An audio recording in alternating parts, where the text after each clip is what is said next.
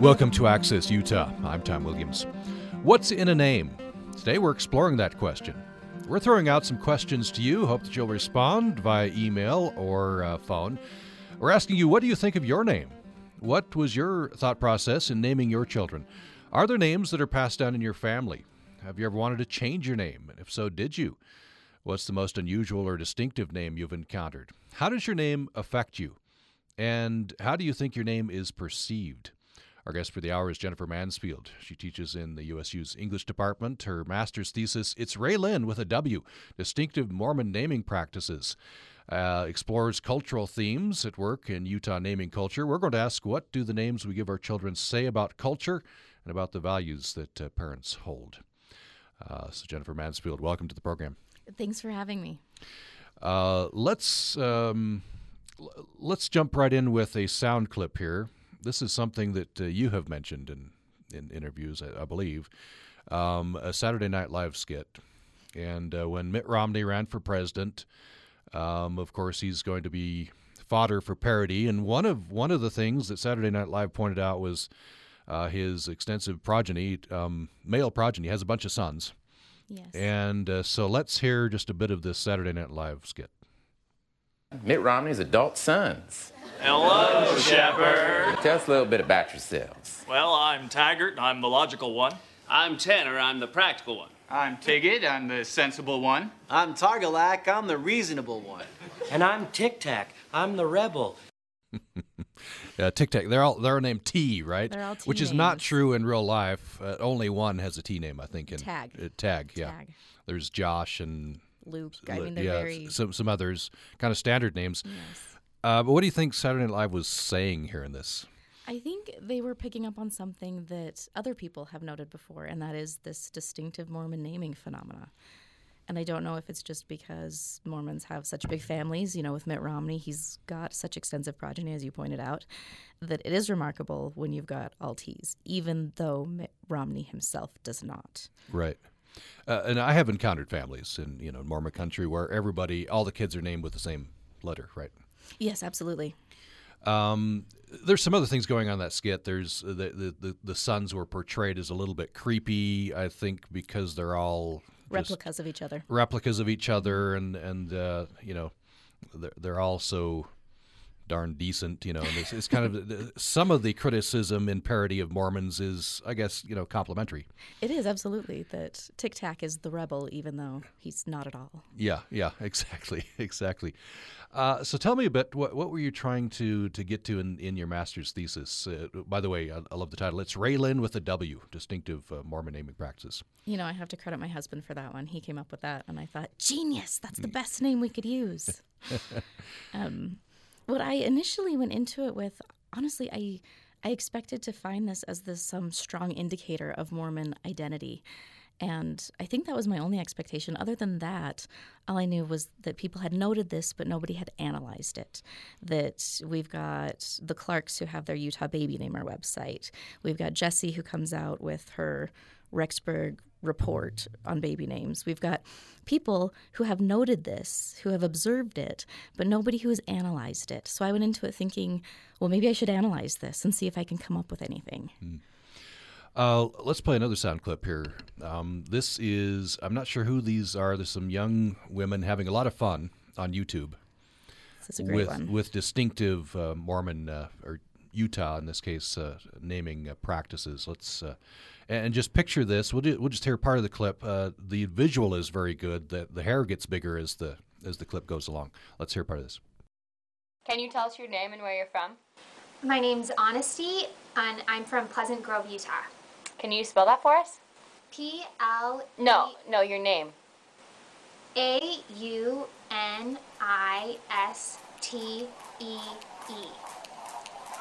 My name's Kinsley. I'm Emerson. My name's Michelle. Skylee. Sarah. Zaylee. Kaylee. I'm Elizabeth. Tasman. Ashlyn. I'm Aspen, and I'm from Spanish Fork. Angel. My name's Brinley Brielle. I'm the oldest of 11 children. Lindsay. Scotland. Reagan. My parents were really into the letter B. I have a sister named Brooklyn. Boston. So that's just part of the and you can find that on YouTube. So that's examples of some of the names. I love the opening one, Honesty, AUN, The hallmark. the hallmark, yeah, distinctive spelling. So what are Mormon parents trying to go for with distinctive spelling and kind of different names? Of course, it's hard to, paint everyone with a broad brush here, but I think a lot of it is parents are striving for uniqueness. They're striving for that individuality. They're striving to give that to their children, whether or not they have a name that is individual, I suppose. Now I think you said you found 6. There might be some more or less, but you identified 6 naming patterns. Yes. Take us through those. We've got creatively spelled names, which I think get some of the most attention because they are so striking when you see them, like Honesty with an A. You've got combination names, which I think have the longest history with Mormon naming. If you go back 100 years, 150 years, you've got all of the law names, L.A. combined with some other suffix. So you have Liddell and Lavelle, who are, I think, each of those are former USU coaches, also BYU coaches. Yep, you can find them on the doors around the campus. That's right, yeah. These are men, Liddell and Lavelle. Go ahead.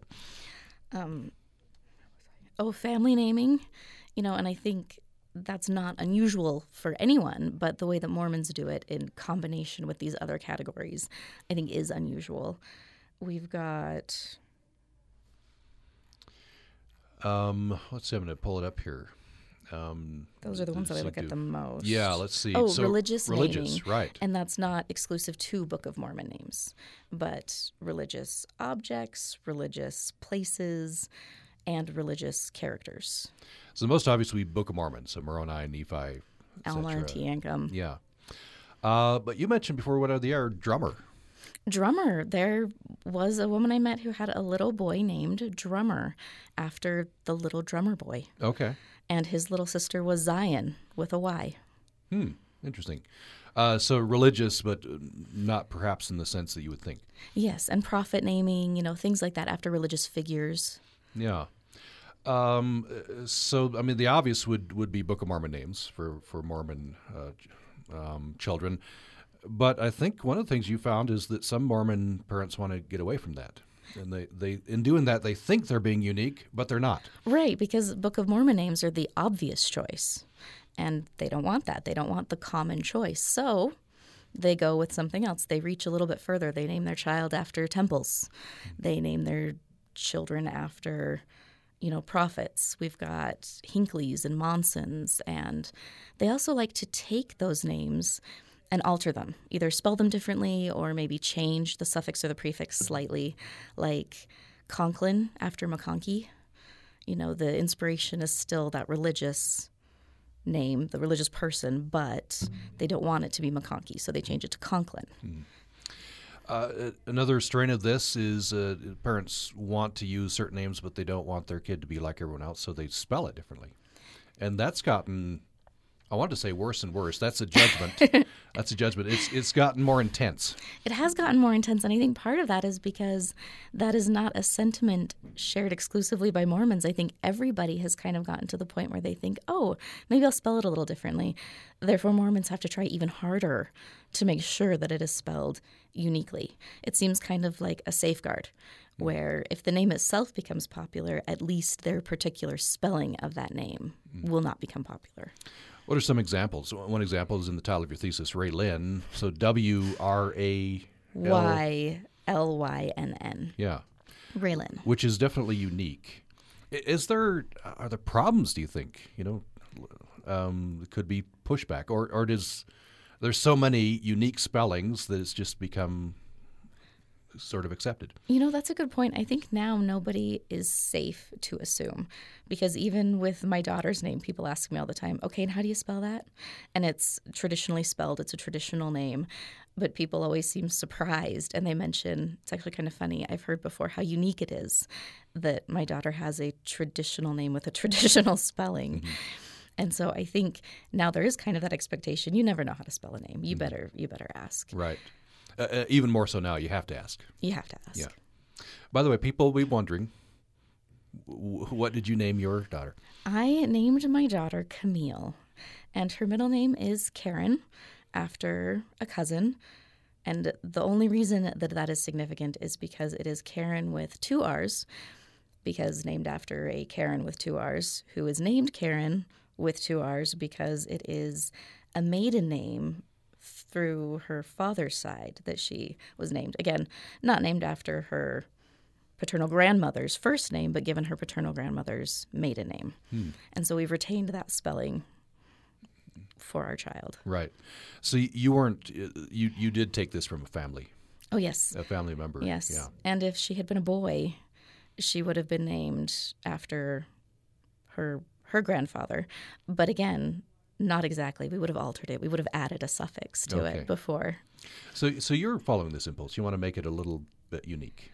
You know, I do, and it's funny because even though I'm aware of these trends and I can think about it when talking about names with my husband, it was, well, yeah, but I don't really like the name Morris. What can we do to make that more appealing?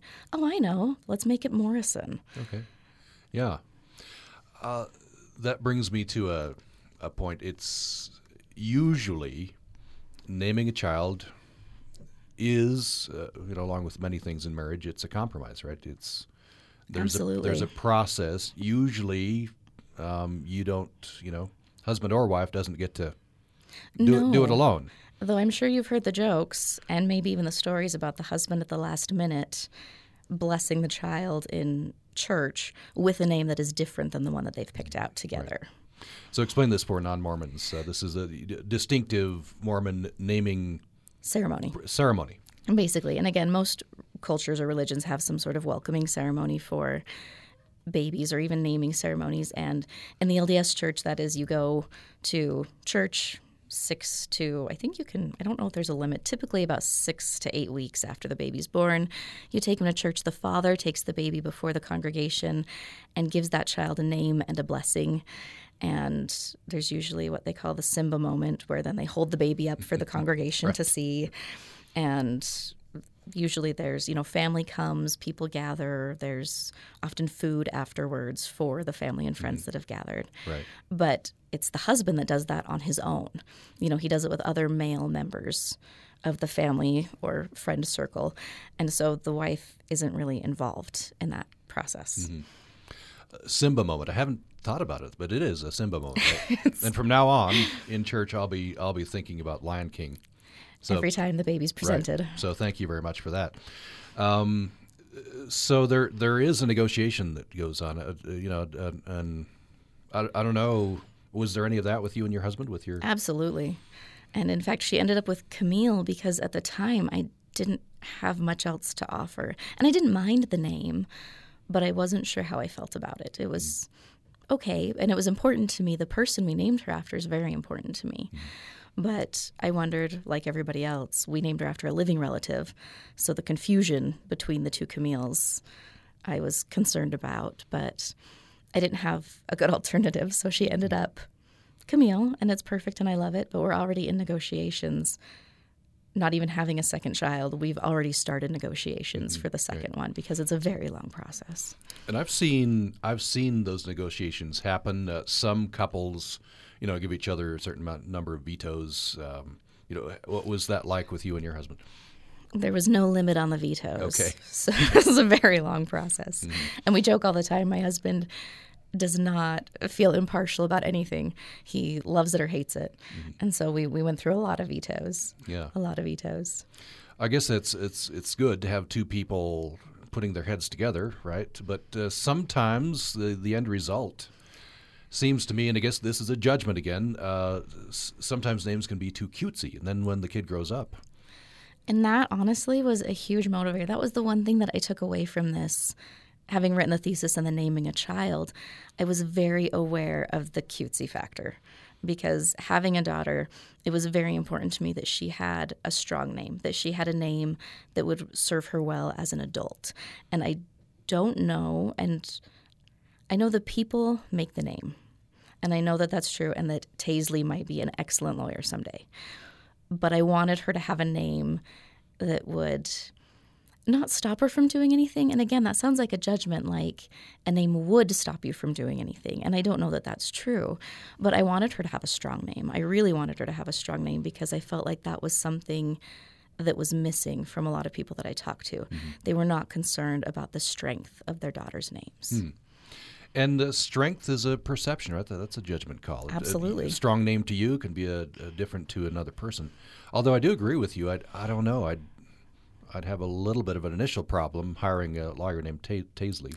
Right? Even I had a doctor. There's a doctor in town named Tandy. And I thought, Tandy, you're a doctor. Yeah. Not, irreparable, right? No, of course not. If I found that Taisley, the lawyer, was very skilled, then I think I'd go forward. But absolutely, I'd have that initial moment. Right. And that changes over time, right? So trends. There are definite trends. And parents, I think, participate in trends by trying to counteract trends, right? It's in an odd way. In a funny way, there's that negotiation between the trend and trying to do something that is anti-trend, which then becomes the new trend. Mm-hmm. And I think when we talk about names that are perceived as strong, there are a few sounds that researchers have found that people perceive as strong versus cutesy. And some of those are like the E, the long E sound on women's names. When it ends in a long E sound, there is that perception that it's not as strong as a name that ends in even a consonant, for example. Right. And I think that's the most extensive naming research as far as tastes. Mm-hmm. Bell and Lieberson did a really good job on that. But. Right. So you said you wanted your daughter to have a strong name. So you want the name to influence her. I do. That's a motivation, right? Absolutely. And I don't think I'm alone in that. I think most parents take naming seriously, and that is something that I respect. I think I maybe talked to one person who said, well, it's just a name. It's not a big deal. I think most people took it very seriously, took naming seriously, because there is this idea that your name influences you. Like your name, when you're named after somebody, there's that connection, there's that expectation. And it does get to identity, right? Absolutely. So, for example, famous examples, transgendered individuals who then, Yeah. Bruce Jenner became Caitlyn. And that's now part of that identity. That's true. I hadn't thought of it that way. Have you encountered people who have been dissatisfied with their name? Absolutely. Changed it later in life? I've honestly found more people who are dissatisfied with the name they give their children, and then they change their child's name within the first year or two. Oh, so the parents changed the name. Okay, yeah. Because mostly where I'm concerned with the people bestowing the name, I haven't talked to the bearers of those names quite as much. And so I haven't talked to anyone who has grown up and said, I really hate the way my name is spelled, let's change it. But I have talked to parents who have given their children's names and then thought, oh no, I've made a huge mistake. Mm-hmm. Right. Let's fix this while we still can. Right. Do you remember examples of what Silly parents were dissatisfied with? Samuel was too common. They changed it to Samson. Really? Yeah, Jeffrey, too common. Jefferson. They've just those little tweaks that make it. I think there's one. The most significant one was they named their daughter Victoria and then changed it to Summer. Really? Victoria was too heavy. I think that'd be a good combination, first and second name, Victoria Summer. Right? That'd be nice. And most people see middle names as well. If they hate their first name, they can always go by their middle name. Yeah. It's that good safeguard. Right. Yeah, I have a brother who my parents very proudly gave him a Welsh, name of Hugh, which is not very common, but he goes by David because he preferred that, at least as a young man. I don't know. I haven't talked to him lately, to see whether he now thinks he was. I think it's great because it connects to Welsh heritage. Right. It's a nice name. Yeah. It is interesting to see, though, how your feelings about your name change from when you're a child to when you're an adult. Yeah. Because I know that I've heard of people who say, oh, I hated spelling my name as a kid, but as an adult, it's great because I'm the only one. Yeah. Yeah. I have to tell this story. Hugh is an excellent name when you're screening for, for robocalls or for sales calls, because it's not as common a name. Well, I don't think it ever was very common. It's not super common, but it's certainly in swaths of the population they don't know the name. So if my brother gets a call for Hug, He knows. It's spelled Hugh, of course. Then he just says, well, Hug isn't home. He You knows got the wrong this isn't, number. you got the wrong number. So, yeah, Hug. Very useful. So I like to call him Hug now. Let's take a break. When we come back, we'll talk more about names. We're throwing out some questions to you. We want to know what you think of your name. What was your thought process in naming your children? Are there names that are passed down in your family? I want to get to talking about, after the break, you encountered a lady named Celestial. Yes, I did. And she talks about how that influenced her life, as I'm sure her parents hoped it would. Have you ever wanted to change your name? And if you wanted to do that, what did you? What's the most unusual or distinctive name you've encountered? How does your name affect you? How do you think your name is perceived? We're treating those questions with Jennifer Mansfield. Her master's thesis is It's Ray Lynn with a W, Distinctive Mormon Naming Practices. But whether you're in the Mormon culture or not, we want to know about your name and how you're naming your kids and what does it mean. The number is 800-826-1495, 800-826-1495, or upraccess@gmail.com. Would love to hear your story. I believe we have a call. This is Barbara and Hiram. I'll alert you to put on your headphones, Jennifer. So, Barbara, glad you called. Go ahead. Hi, I'm Barbara, named after an aunt, but I always thought my name was a horribly old-fashioned name, but now that I'm old, it's okay. Okay. But anyway, our criteria for children's names was that the kindergarten teacher would know the gender and how to pronounce the name on site, because there were so many cutesy names at the time that they were just, well, we thought they were awful. Anyway, but then we have, remember the Paul Simon song, 50 Ways to Leave Your Lover? Oh, well, right. We have a notebook that has 50 ways to leave your lover. We collect names that just make us howl. Lots of them are from either wedding announcements or obituaries, but the La names were a total new thing to me. I just had never heard any of them. But anyway, so we have fun with this notebook collecting names that we find very funny. And, people name them. And then when we get new babies, I say, oh, that's a combination of the mom's name and the dad's name, and we try to figure out why they would come up with these names. So naming is fun. It's a fun activity. It is. Barbara, before we let you go, do you remember any of the other names in your notebook there? Oh, we actually did found, even before Napoleon Dynamite, we found a La Fonda in an obituary. Okay, all right. And they're just, and then a new one to us was a baby named Stetson in a church ceremony, so in a Simba ceremony, as you're now calling it. I love that. So, they're just fun things to be aware of. Yeah, and you said, Barbara, that's interesting. You said you used to think your name was old-fashioned, but now you've now you've grown into it. Yes. Mm-hmm. Yeah. And when I was born, or when I was in elementary school, there were always 3 or more Barbaras in my classroom. So I was always had to be called the Barbara by the last initial. But now I don't find very many Barbaras. They've either died of embarrassment or changed their name or something, but I don't mind it now. I was going to say, did you mind it growing up? Was it a trial for you to be Barbara 3 or whatever? There were Jennies and there were Kathys, and mine seemed to be a little stuffy and old, but I don't mind it now. And like I say, there aren't very many of us around. Yeah, I think Barbara's a good strong name. Yeah. But that is interesting. Perception, the way you perceive your name over time. Right. Yeah. When I lived in a place where the culture was typically Hispanic, I had a teacher who just thought my name was horrible because apparently in Spanish, barbara means barbarian, and she just figured that I was not very barbarian-ish, so she didn't like my name there. But I didn't last with her more than a semester, so it didn't matter much. Right. Well, thank you, Barbara. That's wonderful. Thank you. Appreciate that. It is kind of vary if you move from culture to culture. Absolutely. That would be interesting. I have a Hispanic friend, a Mexican friend, who he calls me Tom and Jerry. Tom and Jerry. Hey, Tom and Jerry. That's what he calls me. He's a fun guy. That's just parenthetic. Let's go to our next caller, who is Gail from Brookside, who's also on the phone. Gail, thanks for calling. Go ahead. Hello.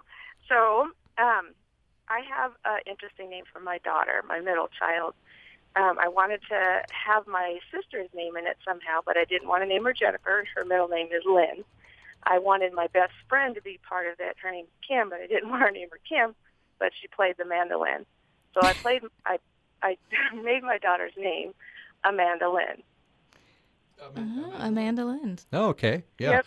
Combination of Amanda and mandolin. Yeah, so it's the mandolin because my friend played the mandolin, and it's my sister's middle name, Lynn. How do you spell that, Amanda Lynn? Amanda, Amanda, and her middle name is Lynn. Oh, okay. Okay, Yeah. So not one word, two Yeah. words. Since you mentioned mandolin, I was picturing, A with mandolin. On the end of it. No, two different names, but it sounds like mandolin. But it sounds like it. Yeah. Yeah. Interesting. Yeah. How old's your daughter now? 30. 30. And what does she think of her name? Oh, she loves it. Yeah. Yeah. Yeah. Well, that's wonderful. Very unique. Yeah. Well, by the way, what did you think of your name over time? Have you always liked it? I was named after my godmother. Her name was Gail Kathleen.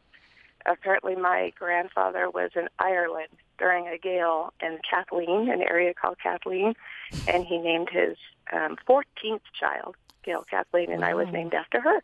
Wow, 14. 14. But that's a great story. Yeah. That is. That's and it's wonderful. spelled Gayle, so a lot of times it gets misspelled. But Yeah. other than that, it's a good name. It's wonderful to have a wonderful story behind your name. It is. I'm sorry, I couldn't hear you. It's wonderful. It must be wonderful to have a wonderful story like that behind your name. Yeah. Yeah, it's nice to have a history of your name. Yeah. Well, Gail, thank you. You're welcome. Appreciate Thank the you. Have call. a great day. You too. We are asking you about your name. What do you think of your name? And what was your thought process in naming your children? And do you have family names that you pass down in your family? What's the most unusual or distinctive name you've encountered? How does your name affect you? And how do you think your name is perceived? We'd love to get your perspective, hear your story at 800-826-1495, 800-826-1495. You can also reach us by email to upraccess@gmail.com, upraccess@gmail.com. We'll take a break. More following this. I'm Robin Young. Why do people open their wallets for nonprofits? We'll meet a donor and hear why he was inspired by this guy, Brian Stevenson of the Equal Justice Initiative. I don't believe our country should be a place where we execute innocent people, where we condemn innocent people, where we exclude and marginalize and discriminate against people because of their race or their poverty. Next time, Here and Now. Join us this morning at 11 on Utah Public Radio. Programming on Utah Public Radio is made possible in part by our members and Cash Arts presenting the Summit, Manhattan Transfer meets Take 6. Creators of Birdland, The Boy from New York City, and Spread Love. An evening of pop, jazz, and a cappella at the Ellen Eccles Theater. Tuesday, November 15th at 7:30 p.m. Details at casharts.org. Thanks for listening to Access Utah. We're asking, what's in a name? Exploring that question today. We're asking you, what do you think of your name? What was your thought process in naming your children? What was your motivation? What did you want to have that affect them in their lives? Are there names that are passed down in your family? Have you ever wanted to change your name? And if so, did you? What's the most unusual or distinctive name you've encountered? And how does your name affect you? How do you think your name is perceived? What's in a Name is the program today, and we have with us Jennifer Mansfield. She teaches in USU's English department, and her master's thesis is Itzray Lynn, with a W, Distinctive Mormon Naming Practices. But we're exploring Mormon culture, but also beyond that as well. We want to know about your story. We're exploring cultural themes at work in Utah and naming culture and asking what do the names we give our children say about culture and about the values that parents hold. So the toll-free number, we'd love to hear your story, is 800-826-1495, 800-826-1495. Or you can email us to upraccess@gmail.com, upraccess@gmail.com. I think my parents, in naming me Thomas, they wanted to connect me to family.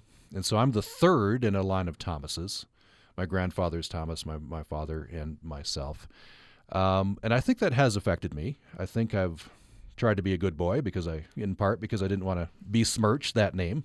And I think that's what, and I'm sure my parents That was one of their motivations. They hoped that They it would have hoped. an effect They hoped. on you, That's right, yes. That you're carrying a name that already has kind of a reputation built around it, and that you would not ruin that reputation. That's right, yeah. For the Thomases in the family. That's right. A lot of parents probably have that in the back of their mind. Absolutely, and they feel like it's one way, like you said, to connect each generation to another. And that was honestly our motivation with Camille, was connecting her to the other Camille, providing that connection that she can't change. You know, you're connecting the generations together. Yeah. And beyond that, it's they kind of hope for that pressure to live up to a name. You know, that there is a very high standard set. I remember, as you mentioned, Celestial, I talked to her and she said that it did make a big difference being named Celestial, because in the LDS religion, the celestial kingdom is, you know, the highest level of glory. Your goal is to get to the celestial kingdom. And she said being named that was this constant reminder of where she was trying to go and what she was trying to do. And so when it came time for her to name her children, you know, she named her oldest girl Himaya, which is the Cebuano word, I believe, for glory, you know, thinking the same celestial glory. And she even mentioned, when I asked her about her children's names, she said that Mormonism is not a Sunday religion. You know, it's a daily religion. It is a lifestyle religion. And it is something she wants to have. She wants it to be a part of her children that they can't shake. So her parents hit the jackpot, right? Absolutely. Had an effect on naming her Celestial, had the effect they hoped it would have, I imagine. Exactly. Because she thinks about this and it affects her life. She does. Yeah. I guess it could affect you negatively as well if you have a name you don't like. I suppose that's true. Know. And there have been other studies done by people who aren't folklorists who have said that, yes, your name absolutely affects you more than you even realize. Let's go to our next caller, who I believe is Orion from Moab. Orion, glad you called. Go ahead with your question or comment. Well, I just was calling in because I do have a distinctive name. Yes, you do. There's not a lot of Orions out there. Right. What did you think growing up with that name? I've always enjoyed it. It's always been, it's been a good name. It's distinctive, and I like doing it. The only biggest problem with it is I have to spell it for everybody, and everybody puts an apostrophe in it, thinking I'm Irish. But, and it is like the constellation Orion. Yes. Yeah. Okay. Yeah. What have your parents told you why they named you that? Well, I think probably I was conceived under the stars.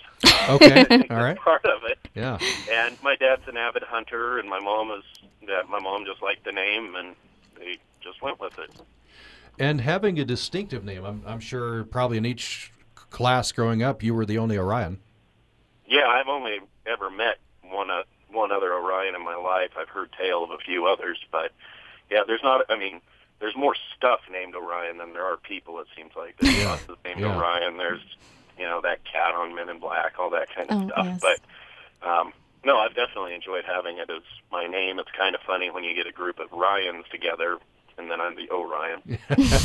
Right. And in that setting, you'd have to especially explain you don't have an apostrophe. Right, exactly. So, Orion, that is a great name. Well, thanks, Orion. Thanks for calling. Pretty happy with it. Yeah. No problem. Orion called from Moab. We'd love to hear your story. How were you named? What's the story behind it? How did you name your children? What was your motivation behind the name that you gave them? Have you ever wanted to change your name? And if so, did you? What's the most unusual or distinctive name you've encountered? How does your name affect you? And what do you think your name? How do you think your name is perceived? We have Jennifer Mansfield with us. She teaches folklore and English in USU's English department, and her master's thesis is called "It's Ray Lynn with a W: Distinctive Mormon Naming Practices." And you can reach us at 800-826-1495, 800-826-1495, or upraccess@gmail.com is our email, upraccess@gmail.com. I imagine that naming trends are influenced by popular culture. Absolutely. Naming trends are influenced by so many things, but you can look even this year, Hamilton's popularity has led to, I think, 140% rise in the name Theodosia. Oh, Theodosia. Theodosia. Right. Because of Hamilton, yes. Yeah. I believe I've heard that Hermione, the popularity of Hermione went up with Harry Potter. And so did Harry not as much, but Ron and I think even Albus and Alba. Yeah. Yeah. So you can trace some of those names directly to popular culture. Mm-hmm. But there again, I think I don't know if you have to be careful or not. I guess parents do try to be careful, but 30 years from now, if your daughter's named Theodosia, I guess you can tell the story. It goes back to Hamilton, right? Right. Well, the funny thing is, talking about people who have great stories, I kind of envy them their great stories. I've always liked my name, but I asked my mom why she named me what she did, and she said that it was her favorite actor on a soap opera she watched while she was pregnant with me. Okay. And I think, well, I mean, I like my name, but I could have used a better story there. Right, yeah. You wish you had a better story. Yeah. I like my name, but the story needs work. Right. Well, your daughter has a good, maybe you've improved it with your daughter. See, there we go. Yeah. Here is an email from Anita. She says, we named our daughter Jennifer because at the time it was a fairly unusual name. However, by the time she entered kindergarten, she had 4 other Jennifers in her class. So I'm going to pause there, Jennifer.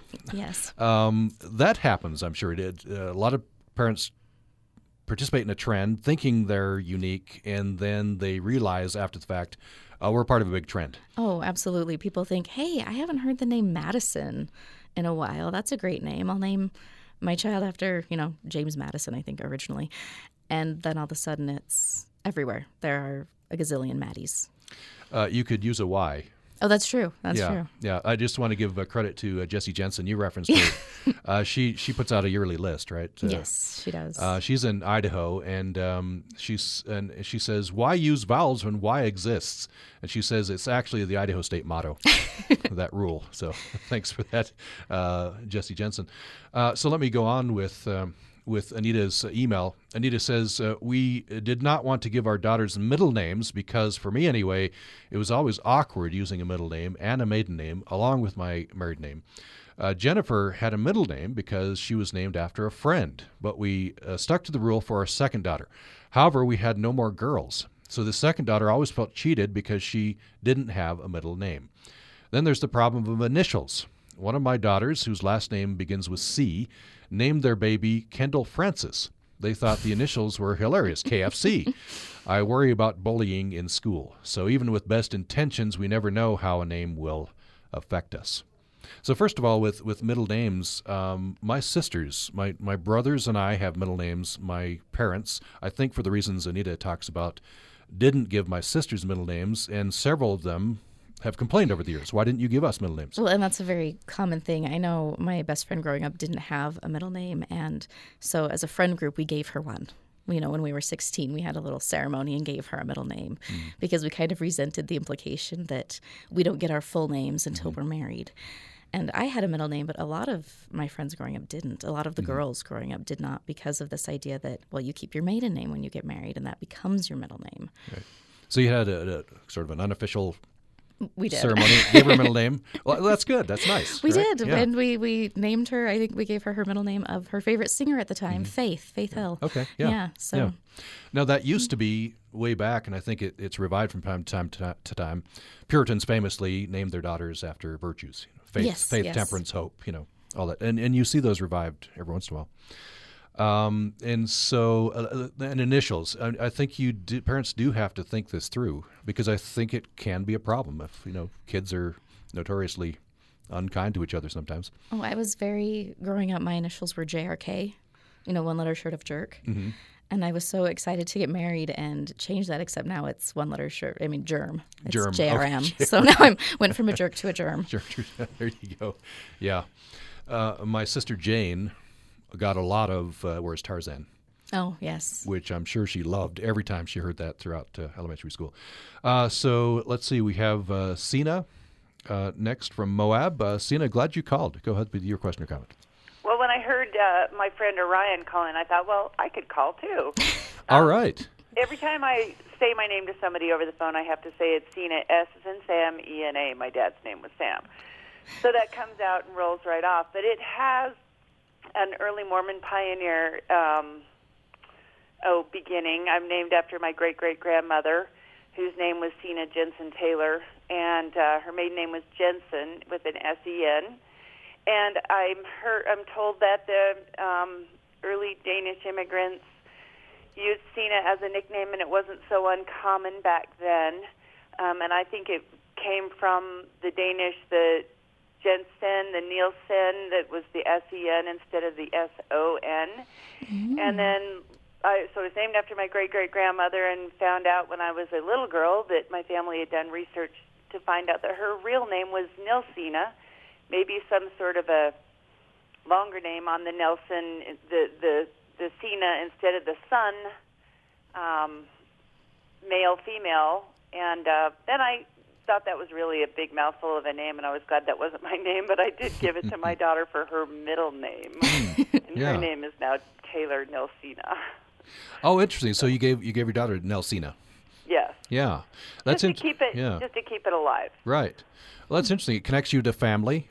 And yeah. Did you like your name growing up? I tell my people my name is just another 4-letter word. It's so simple, like Tina or Lena or so many things, but to put a different consonant in front of 4 other ones you're regular hearing really throws people and has their whole life. And I pretty much have loved my name. It's been different, and it's okay. I'm happy, and I've met a few others, but not many. Mm-hmm.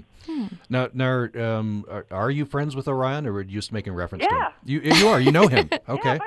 Yeah, I heard Orion on there, and I'm like, well, I guess I could call in too. Have the two of you gone to parties or functions together? It's Orion and Sina, and then actually, you know what? Orion and his bride got married on our ranch. So. Oh, okay. Oh. All right. But people know Orion and Sina. It's a common name down here. People don't. They just have known us as that for so long that you could call somebody Hambone and they wouldn't think anything different of it. something about where you live there. Sina, glad you called. Thank you so much. Thanks. Next up is Laura in Thatcher, Idaho. Laura, thanks for calling. Go ahead. Oh, you're welcome. I just wanted you to know I actually am a nurse in Logan, and I work with Tandy Olson, and he's an excellent doctor. Okay. As I assumed. Even with that name. Yeah, it's awesome. I just wanted to call because this is fascinating. Being a nurse in the newborn area, I get to watch parents name their children. Oh, wow. And there are some doozies that I do here, and it's just a fascinating process to watch. But I've always kind of enjoyed the traditional names, and so my children are Samuel, Daniel, and they all are named after a family member. And we talk about that family member a lot, just like Tom. And I think that is a good thing for them. But my husband and I managed to name by, I got to choose the first name, and he got to choose the middle name, and that was our compromise. And he actually, I have loved the middle names he came up with. Our last name is McGregor; it's Scottish, and so our youngest son's middle name is Alistair because he is a direct descendant of Rob Roy McGregor, and Alistair is one of his brothers. So, each of the names has something interesting. I have one son whose middle name is after a river in Alaska, which probably had something to do with the Under the Stars Orion coming of age too. We're whitewater rafters, and we were on this river in Alaska. And his middle name is Alsek, A-L-S-E-K. And I think he loves that. His first name is Daniel, which is common, but his middle name is very unique. And he actually was serving a mission in Mexico when he got a new mission president from Alaska who recognized this unusual name and knew that he had ties to Alaska because that's actually where he was born. So I think naming is interesting. It's a lot of fun. I probably have the only husband ever. I don't know if I've ever heard of another man who has no middle name. Really? His dad was a very practical farmer, and his grandfather's name was James Davis, and his great-grandfather's name was James Davis. And his dad said, I'm just going to call him Jim. I'm just going to name him Jim. So his name is Just Jim. Just Jim. Just Jim. Just Jim. Just Jim. People call him Just Jim sometimes because he doesn't have a middle name. But it confounds so many people. And I also know if the wrong person is calling or if it's a robocall because they'll try to change it to James, or a piece of mail will have some middle initial thrown in or something. But yeah, he is probably one of the only people I know that does not have a middle name. So kind of interesting. Laura, thank you. Very interesting. Appreciate the call. You're welcome. We go next to Datina from Springdale. Am I pronouncing your name correctly? Yes, that's right. I named all my children from characters in novels. Oh. And back in the 60s, I was reading The Lord of the Rings, and so I named one Éowyn, one Strider. And as they got older, like 30 years later, then people knew who their names were, but not before then, not until the revival. The Lord of the Rings got famous. And then I named another one Tessa, from Tessa the D'Urbervilles by Thomas Hardy. And then another one, Ethan Frome, from the novel. And then the last one, Shay, from The Sword of Shannara. So you can tell what I was doing a lot. What did your children think of the names? Well, they liked them, except my oldest daughter, Éowyn. She always said she could tell in school when the teacher on the first day got to her name because they'd always pause before they said it. Yeah, I would imagine. Yeah, it's a beautiful name, though. Yeah, it is, and it's been fun for them, I think. They've, read all those books to their children, and so they have fun. Oh, well, wonderful. I'm glad you shared your story. Those are some distinctive names. Yeah, okay. Thank you. Bye. Thank you for that. We have an email. This is from Jess. Jess says, growing up in southern Utah, I encountered a set of twins, Arlyn and Linar. Still can't tell them apart. In an attempt to be quote-unquote Mormon original, we named our first child Michaela Jael. So M''Kala, and then Jael is Jael. Thanks for the show. Great listening. So that's twins. Sometimes people get, to my view, a little too cutesy with twins. They get carried away. Yeah, and so Arlyn and Linar. See, and I think that would just add to the confusion of having twins in the first place. Yeah, and as Jess says, she still can't tell apart. So Michaela Jael. So that's unique. That is unique. I honestly pictured it Jael with an I when you first said that. So, and perhaps Jess pronounces it a little differently. I don't know, Right. but that's interesting. Apostrophe there. People get really clever, especially Mormons. I think they get very creative with that apostrophe. Yeah, you see it in African American culture as well. The sort of some unique names as well. One article that I was reading was based on your work, and I don't know who came up with the headline. Odd baby names show Mormons are unique, like everyone else. Yes. I guess every culture has their quirks. Oh yeah, every culture has their own distinctive, just like they all have their own baby naming ceremonies and welcoming ceremonies. In any other culture, they have their own naming patterns, some more distinctive than others. And for Mormons, I think they've long been recognized as having this distinctive naming pattern. But what's interesting is that the culture most similar to Mormon naming patterns is African American culture, and no one has yet been able to figure out why that would be.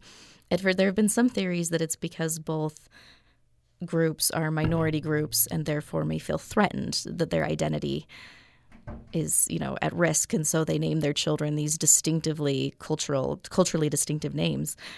But I don't know that holds water, because in Utah, that's where you find the most of these names, is where there are greater concentrations of Mormons. So it's not really a threatened identity. So I'm not sure why, but it is interesting that the closest resemblance is the African American community. Yeah, interesting. And it's sort of chicken and egg, isn't it, in terms of identity? Who you are would sort of color your name, right, or how people perceive your name, but it also can work the other way. Absolutely. Around. Like who makes the name? Does the name make you, or do you make the name? Right. What do you think? I honestly have no idea. And after doing all this research, I think I don't think that for most people the name will negatively impact them. I feel like most people who are going to do something good are going to do something good and great, whether or not their name allows it. But whether we like it or not, people do make judgments like we talked about. When you're reviewing law school applications, people are making snap judgments. When you're sending in your resume, all of those things, people look at your name and, for better or worse, make a judgment call. Mm-hmm. Yeah, I wonder, she's grown now, but Moon Unit Zappa. Right, we should talk to her. I don't know if she ever applied to law school or anything. But yeah, that would be, you'd make judgments based on that, wouldn't you? Right, because I would think... they talk about how, yes, these people with these names, they did not name themselves, with the exception, of course, of Peekaboo Street, but they don't name themselves. And so you wonder about their parents. But even so, how often are we judged on the merits of our parents? Mm-hmm. Peekaboo Street named herself? She did. That's the story that I heard when she was okay. 4. She was given the choice to name herself, and she chose Peekaboo. Wow, really? Yeah. That's quite unusual. Because Quite I think our assumption is you're too young to name yourself. Yeah, most of the time we consider it a heavy enough process with enough responsibility that we don't let children name themselves.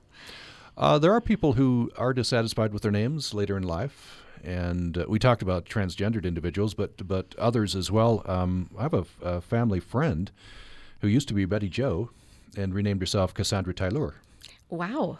I guess she wanted to go for more exotic, perhaps, and felt that Betty Jo was just too... I don't know what her thought process was, but she legally changed her name. That's very interesting, because you find people who go, Robert, who used to go by Bobby, decides to go by Bob or Rob or Bird. You find people who go by their middle name, or they start asking to be called by their initials. But I think it's more unusual that people go that far to change their name that extremely, and I don't know if that's practicality speaking or something else. Yeah, yeah. So we just have a minute left. What's your takeaway from talking to so many Mormon parents who you interviewed? It's so fun. And mostly I think a lot of it, too, is I gained a greater respect for people, because it's one thing to laugh at these names when you're looking at them in a collection. And it's one thing when they're good fodder for jokes and things like that. But it's different when you meet these people and you talk to them and you kind of get that inside look at their process and how seriously they took the naming process. And so I think for me it was like this reminder that there really is no accounting for taste. So yeah, and it's in the eye of the beholder, or the ear of the beholder as well. Yeah. We'll leave it there. A very interesting conversation, and appreciate all the response. And obviously, I think we do think a lot about our name. We go long stretches without thinking about our names, but sometimes we do focus on it and wonder about the meaning. So we've been talking with Jennifer Mansfield. She teaches in the USU's English department, teaches English and folklore. Her master's thesis is It's Ray Lynn with a W, Distinctive Mormon Naming Practice. Thank you for coming in. Thank you for having me. This was fun. Tomorrow we're going to have a debate, not a formal debate. We're going to have a vigorous discussion, I'm sure. Should Cache County create a cache water district? That be on your ballot. And we're going to perhaps help you make up your mind which way you should go, yes or no. That's tomorrow on the program. Thanks for listening today.